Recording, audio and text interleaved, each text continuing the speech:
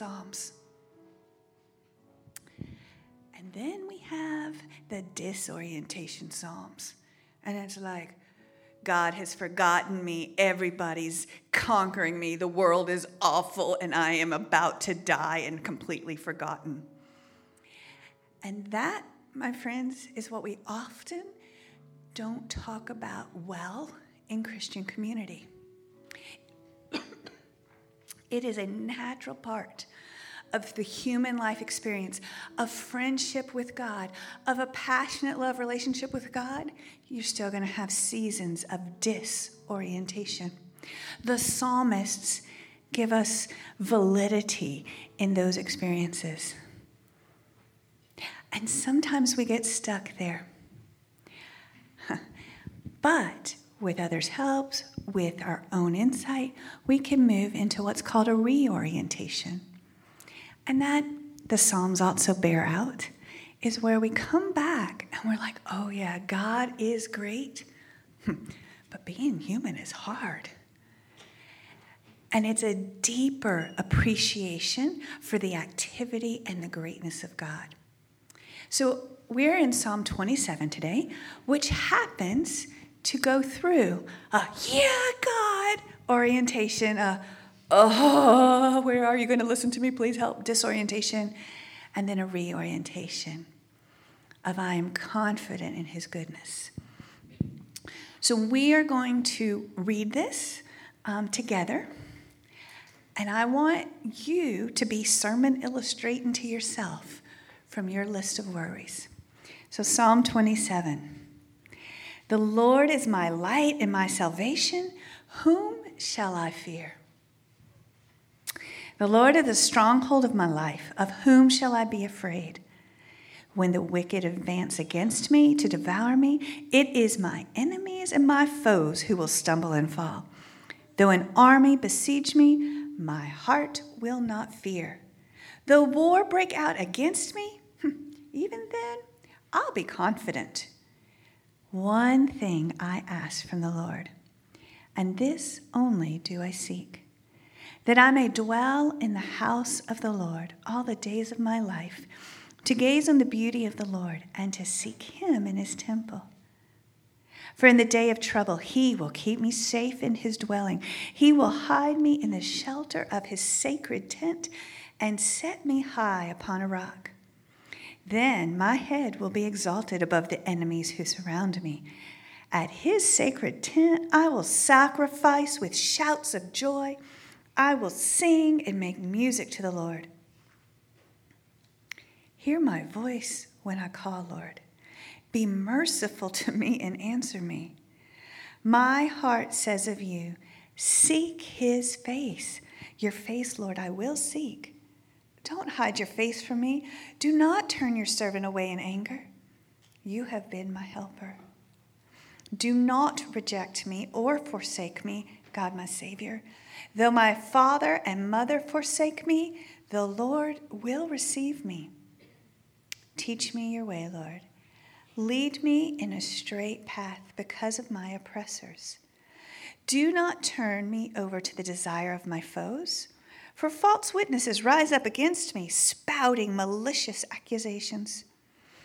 I remain confident of this. I will see the goodness of the Lord in the land of the living. Wait for the Lord. Be strong and take heart and wait for the Lord. So think of yourself right now.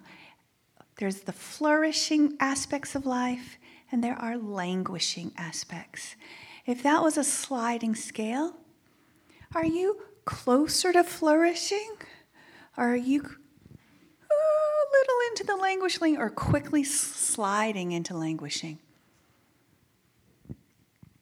We know that we are called into a kingdom of righteousness, peace, and joy, and it's a wonderful thing. This psalmist in the first 6 voices is flourishing, even though there's some adversity. And then all of a sudden, this person slinks into languishing. And we do too. My first major disappointment, grief, after, a grandmother passed. I understood that kind of thing. But where I got fearful of my future, I found very quickly that my trust in Jesus was not up to the problem. It's not that I didn't trust Jesus, I did. It's that the weight and the grief of the problem were so big, and I was so not equipped for the grief, that I went for the first time in my life like a whole week without talking to the Lord. Y'all, when I'm angry, I don't shut off people, but I had this spell because the grief was so big. And then I said, okay, I'm going to read the Psalms. There are 150 of them.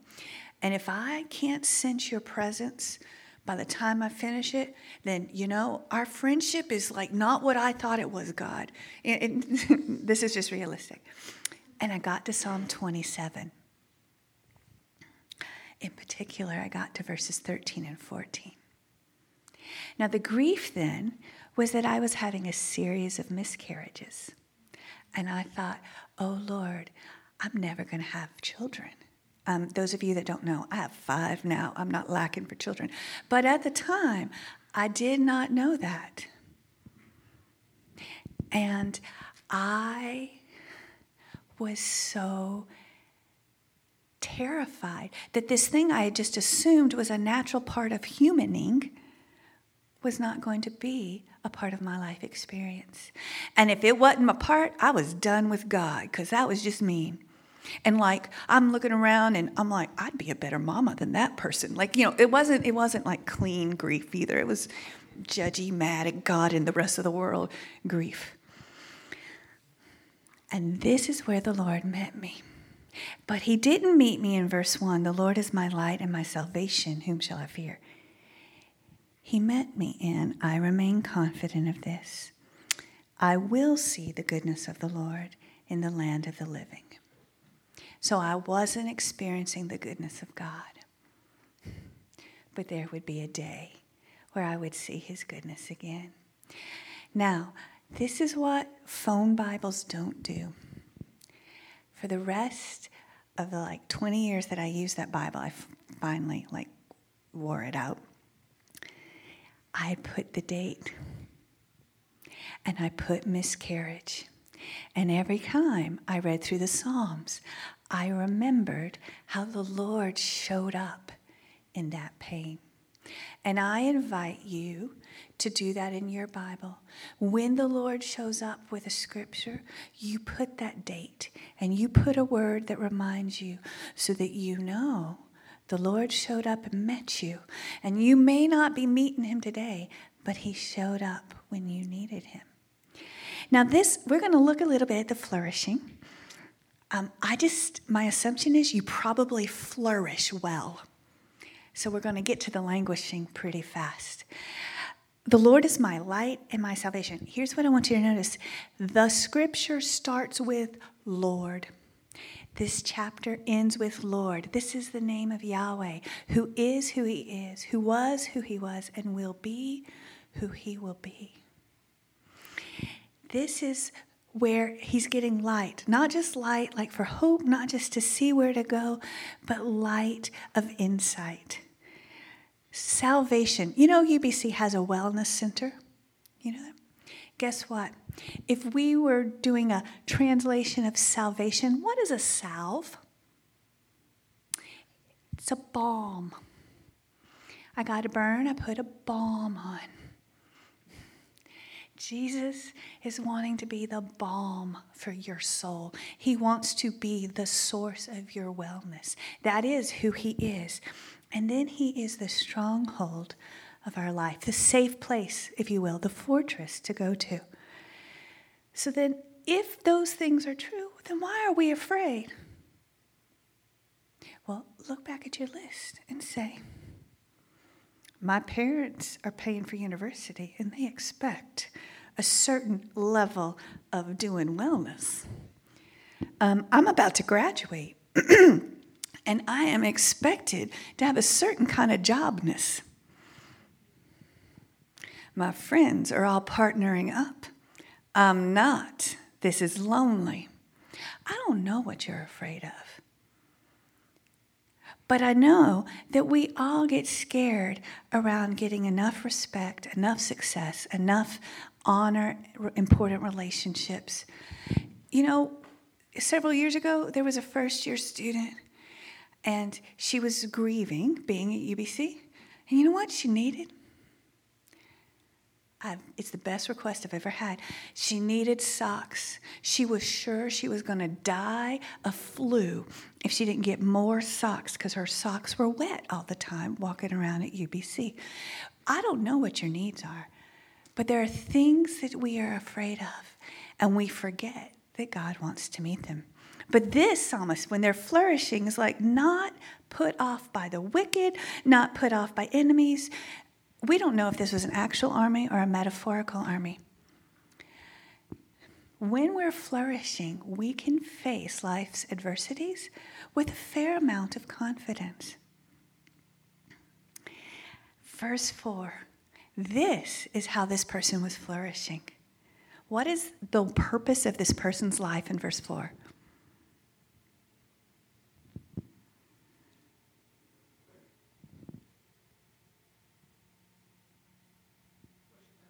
To worship God, to be with God. Yeah, here we are. As humans start in a garden. We're going to end up in a city. But in all of those, that is with God right there at the center. He wants to gaze on the beauty of the Lord. Okay, truth telling. How many, particularly of you gentlemen, love to look on the beauty of God? Is that a part of your devotional life? All right. Beauty is what is attractive, what is pleasant, what is delightful. This word for gaze is a very interesting word. It's used to almost investigate. When's the last time you investigated what is delightful about the Lord? And that is the purpose. Now, for all intents and purposes, this is probably David, and we know that David was a king, which means he had a certain amount of responsibility. But his first priority, his first call, his purpose in life was to live with the Lord. We're going to come back to this. And then he trusts that God is the one that's keeping him safe. And there are all these beautiful metaphors in the dwelling, in the shadow of the shelter of the tent. Think about the children of Israel. They had a tent. They had a tabernacle. Then they got a temple. And now we're the temple. And that is a thing to realize, is that this safety, this extension of the care of God was coming where God's presence was. And God's presence is in us individually, and God's presence is with us collectively. And so when I can't sense the presence of God, I need brothers and sisters who are the temple of God to help me experience God's presence. And then there's worship that comes from joy. Now, not all of life is going to be joyous, and that's where we run into, after this worship flourishing, is into this person's languishing. Now, like I said, we're doing quick on the flourishing because I think Christians do that well. And then when we start to languish, you know what? Sometimes we think all languishing is sin. And then we feel guilty for languishing. And we feel guilty for not being joyful. So I'm going to be more autobiographical in this message simply because I don't want to hurt anyone else's heart by telling their story. And so forgive me for a few too many personal stories. About a decade, well, actually this month, a decade ago, I went to a counselor for the first time. And my self-introduction was, I'm just having trouble having joy. And I'm kind of, by nature, a fairly joyous person. So the counselor was listening, and it was a Christian counselor. So I thought, he would know. It's one of the fruits of the Spirit. If the Holy Spirit is in me, I am supposed to be joyous. And he listened. He says, so you're concerned because you're not joyous? And I'm like, yeah. And he goes, so your mom's just been diagnosed with metastasized cancer. I'm like, yeah. You have a tumor and they don't know what it is. And I'm like, yeah. And you're having financial stress because you're on family leave and only getting 60% of your usual income. And I'm like, yeah. And you have 4 children, and so you're kind of busy. And I'm like, yeah. And you're supporting your husband as he's starting a new church. And I was like, yeah, that's great. I'd be a lot more worried if you were joyous coming in here with all this. And I looked at him and I'm like, it's one of the fruits of the Spirit. And then he goes, have you read the Psalms? It's okay to be scared that you have a tumor and not want your children orphaned. And it is okay to grieve deeply. Your mama has metastasized cancer. And it is very real to have financial stress. And even when you're doing good things that the Lord wants you to, that doesn't mean it's not hard. It doesn't mean it's not lonely. And that one conversation, and then a bunch of others, changed my emotional discipleship. And you may be comfortable with the full gambit of human emotions. And that's wonderful. I encourage you to notice and name whatever the emotion of the moment is. I was given a lot of discipleship about in your anger, don't sin, and don't go to bed angry. And those have served me very well, have made for a relatively happy, not really, a very happy marriage, and a relatively good relationship everywhere else. All right? But they weren't enough. They weren't enough when life was painful and scary and I couldn't keep up. So as we look into the languishing, I'm going to suggest there are 4 aspects of languishing after the mom stuff. Are you languishing? All right? Treat yourself at least as well as you would treat your pets. And make sure you're getting walked every day. And are you well fed? And are you well watered? Did you get your daily cuddles? And if something's not wrong and you can't write and you can't figure out what it is, go to the vet. Your mama wants you to eat well, drink well, get enough sleep, and get a bit of exercise. And if you're not doing those things, it doesn't matter how much Jesus loves you and you love him, you are not going to flourish because you are an animal before you are anything else. And that animal body is supposed to be taken care of. And you know what? We use our goals and our schools, y'all, it's called selfish ambition in the Bible. Go read James 3. But we say, I have to do well. You want to do well? Take care of your body. All right. So that's just, I was about to say, that goes without saying, but I guess I just said a lot. So take care of your body because you're an animal. We are animals. And then there are 4 ways Christians respond to languishing. First of all, we say, well, there must be some unconfessed sin in my life. Okay, let's be honest. We all have some unconfessed sin in our lives. The psalmist help us out with that. The psalmist says, oh, Lord, not in Psalm 27, somewhere else. It says, all right, forgive me for my willful sins and then for the ones I don't even know I'm doing. All right? I'm going to trust that your discipleship has done well by sin and that you've been taught to confess. If you're feeling guilty, stop it or change your thinking. And here, I don't want to simplify this because the internet makes it like 2 steps to being all kinds of a hot mess, and you may actually need help.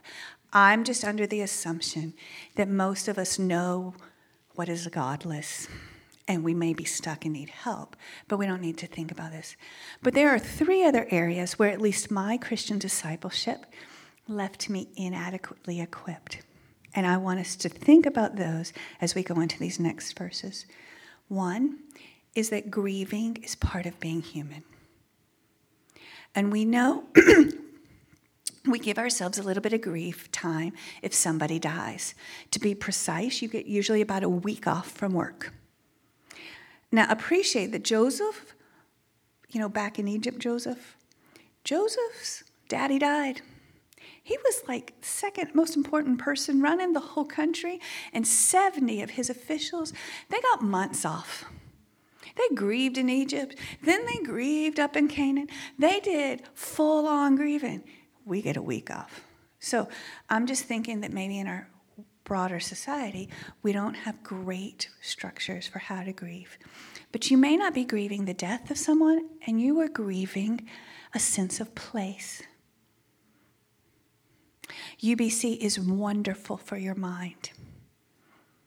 It's probably harder on your sense of community and of being known. You may be grieving a relationship. You may be grieving an old roommate. You may be grieving the loss of a pet. I don't know, but there are things that are grieving that are not just because somebody died. And you need to learn how to recognize that in yourself.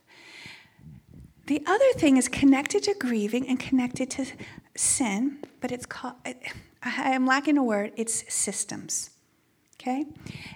In 1 Corinthians 7, the Greek word is the schema, all right, the backdrop. What's happening? So this is Daniel, Shadrach, and Meshach, and Abednego loved God. They were taken into exile, so they're grieving Jerusalem. They're grieving their mama and daddy. They were teenagers. And then they become effective government civil servants, okay? And then their worldview, their one thing that they did was to love God. Now, they did a lot of other things well, but they loved God well. And for all four of them, at different points, their life came at risk because of that. Because the schema, the framework of the surrounding culture, did not have space for loving God wholeheartedly. There are patterns in where we are that we don't even realize, okay? I'm going to take liberties. Noah, can you stand up? Nick, can you stand up? And Nathaniel, can you stand up? All right, how many of you love movies, dramas, TV show dramas? Let me show you. Here's the plot of every one. There is a victim, and something horrible has happened. And there is a rescuer to that victim. And there is the persecutor. And that persecutor is making the victim's life, hell. And the rescuer, dun, dun, dun, dun, is coming to save the day. Every story, at least if it's like Netflix, Amazon Prime, produced Hollywood-ish, it's going to have some aspect of that. Okay, keep standing, guys. You have a family that's more than 2 people, you're going to have a triangle whenever you get 3 people. And unless you decide, I am not helpless victim, I have agency, the Lord will show me how to handle this complexity. You will look to a human to rescue you. Who is our Savior? Jesus. But you know what? Ooh, we love those stories about white knights in shining armor coming to save the day. And things aren't going well in our studies. We want somebody to come and save us. And somebody else, it might be your own internal voice is going, see, that's what happens when you only study 2 nights, and you should not have gone out with your friends on Friday night, and that's why you're failing this test, and it's your own. It may be the way you talk to yourself. But there is this pattern of blaming, of saving, and acting like I can't do anything. Thank you, guys. There are patterns, okay? Now, I know you're like, this is a long time away from the scripture. We're going to see this. There is sin. There is grief. There are patterns of ways of relating. So if you take the Lord's word seriously and you decide you are going to be the truth teller and you are in a workplace that values secrecy, is that going to be a comfortable space? No, you're going to find you have some foes and enemies and adversaries. And then the other part of languishing, besides sin, besides grief, besides patterns, is there's also real mental health struggles that are biochemical. And I am not sure all of why, but in the Christian community, I have never been made to feel guilty that I wear glasses. It is perfectly acceptable to be a Christian woman in glasses. No one has ever questioned my faith in God and why he hasn't healed me that I'm wearing glasses.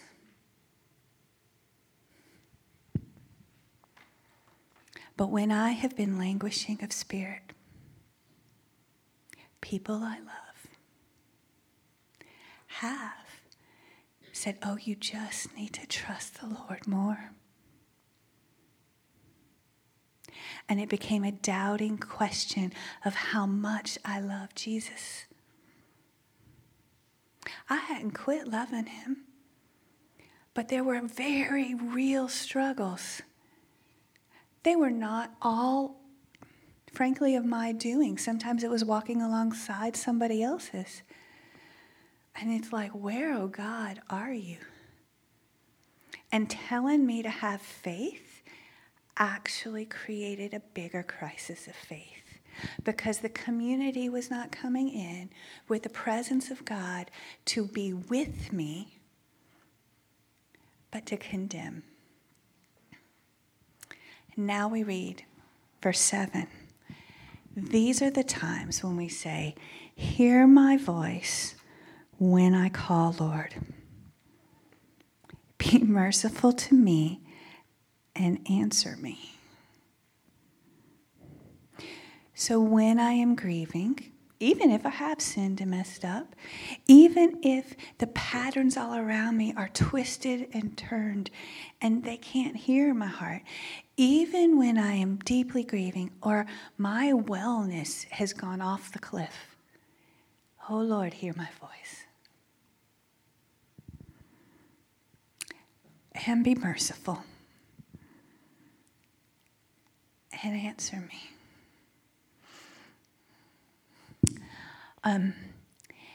Y'all are too young to probably appreciate the band U2. But at the end of their concerts, they sing from Psalm 40. I can't sing, but y'all are about to get blessed. How long will we sing this song? How long will we sing this song? Sometimes we are singing a song a long time before the Lord seems to answer. It does not mean he is not present, but we're saying, answer me. Our heart, sometimes our friends are saying, seek God. Okay, I am. I'm trying here. But then verse 9, it says, don't hide your face from me. Do not turn your servant away in anger. You have been my helper. Don't reject me or forsake me, God, my Savior. It is a natural part of pain to feel like we might have been rejected. Maybe we got rejected. Full stop, the pain came and started because there was some rejection. And now we're scared God is too. Maybe God is quiet, but we experience it as rejection. And we may worry we're being rejected because we know we did something we weren't supposed to. In my anger, I do sin sometimes. And I'm not sure where God's going to be. And so please don't reject me. Please don't forsake me. Maybe we're in grief and we're like, everybody else has left, or I've left everybody else. And maybe God's going to leave me too. Maybe God was only associated with that place and those people. And now I am here with the godless. And we're worried he can't show up.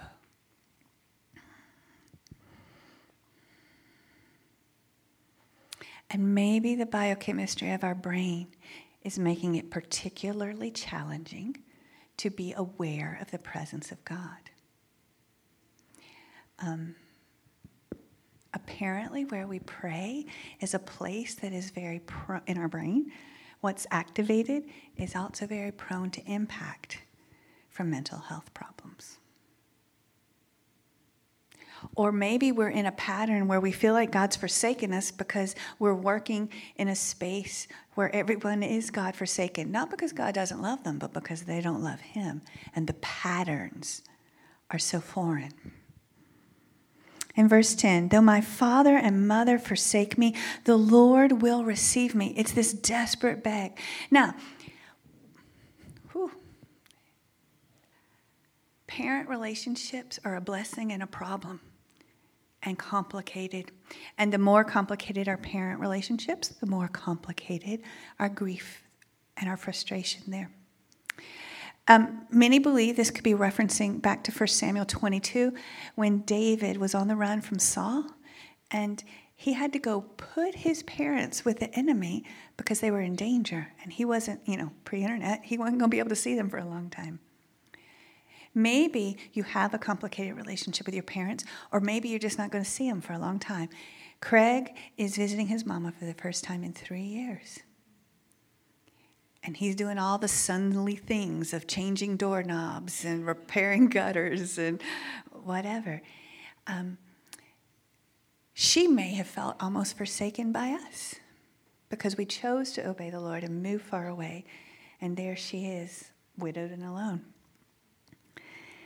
And then, verse 11, well, teach me your way, Lord, and lead me in a straight path because of my oppressors. Looking back and thinking about your fear list and the things you didn't put, what oppresses you? What makes it hard for you to seek the Lord and to dwell with Him and make that your one thing? It's not always oppressive people. It can be oppressive habits. It can be oppressive things happening in our bodies or oppressive grief. But this psalmist is saying, Lord, please teach me. Now, verse 12, do not turn me over to the desire of my foes. For false witnesses rise up against me, spouting malicious accusations. I don't know your foes. I have a few foes externally. They don't know it. It typically is somebody who's just looking out for themselves, and their actions feel foe-like to me. But there are also foes that are expectations that you carry internally. And one of the things in my emotional discipleship was to learn that I talked to myself in a way that I talked to no other people. I apparently am very mean to myself, or used to be. Are you speaking to yourself maliciously? Are you bringing up some false witness? Do you have expectations on yourself that are not from the Spirit of Jesus, that have more to do with a supervisor or a parent or self-expectations? What are the false witnesses you are bringing against yourself?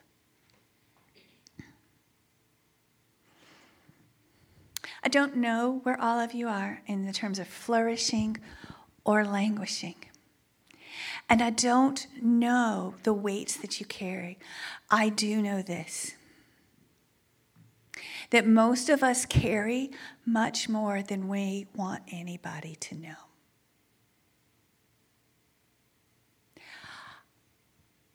Most of my life, people have talked to me and told me stuff. And yet, I was in my 20s before I found out my two best friends in childhood were regularly being sexually molested. Yeah, these were family friends, people that I trusted. My parents trusted enough that I spent the night at their houses. Nothing happened to me in their homes. But these were close relationships. Their family members were family friends that violated them. And yet it wasn't something that we talked about until we adulted. No idea. I had a friend, and he was somebody that was like pretty much a daily part of our lives. And I did not know he had a chronic health condition until he was hospitalized and could not come out. I tell you these stories to say that my assumption now is that most people have more that's happening in our lives than we bring to the full table. And that's okay. Those are called boundaries. As long as you are coming to the Father with those heavies, as long as you are in some space receiving the support you need while you are languishing. And I do mean the Lord, but I mean more. In Jeremiah, Jeremiah, here's another, just be free with your emotions. Jeremiah was called the weeping prophet. He was carried off to Egypt when he wanted to go to Babylon. His work, he served the Lord, and it would literally get cut up and put in the fire. He was known as the weeping prophet. We have the book Lamentations. He was lamenting. But he has this word in Jeremiah 31:25 that God said, I will refresh the weary and satisfy the faint. I do believe that's the heart of God. I also believe, coming back to verse 4 in Psalm 27, one thing I ask from the Lord, and this only do I seek, that I may dwell in the house of the Lord all the days of my life, to gaze on the beauty of the Lord and to seek him in his temple. We know now that we are the temple of God, and sometimes it's sharing what is heavy so that we can help one another in times of sin entrapment, in times of grief, where the patterns or schemes, not schemes like planning, manipulative schemes, but schemata schemes, or mental health, it's like the walls are closing in on us and we seek out for help so that we can go from disorientation in our spiritual lives and in our personal lives back to a healthy reorientation. And we can say with the psalmist, I remain confident of this. I will see the goodness of the Lord in the land of the living. Wait for the Lord. Be strong and take heart and wait for the Lord. Psalm 27 starts with Yahweh, ends with Yahweh. Waiting here is a hopeful waiting. It's not sitting at the bus stop impatient. There is hope. And our hope is built on nothing less than one who himself wept and who himself experienced despair, himself experienced the unjust schematic that got him on the cross, but also came back as a resurrected one. And that's the waiting we do. Let's pray.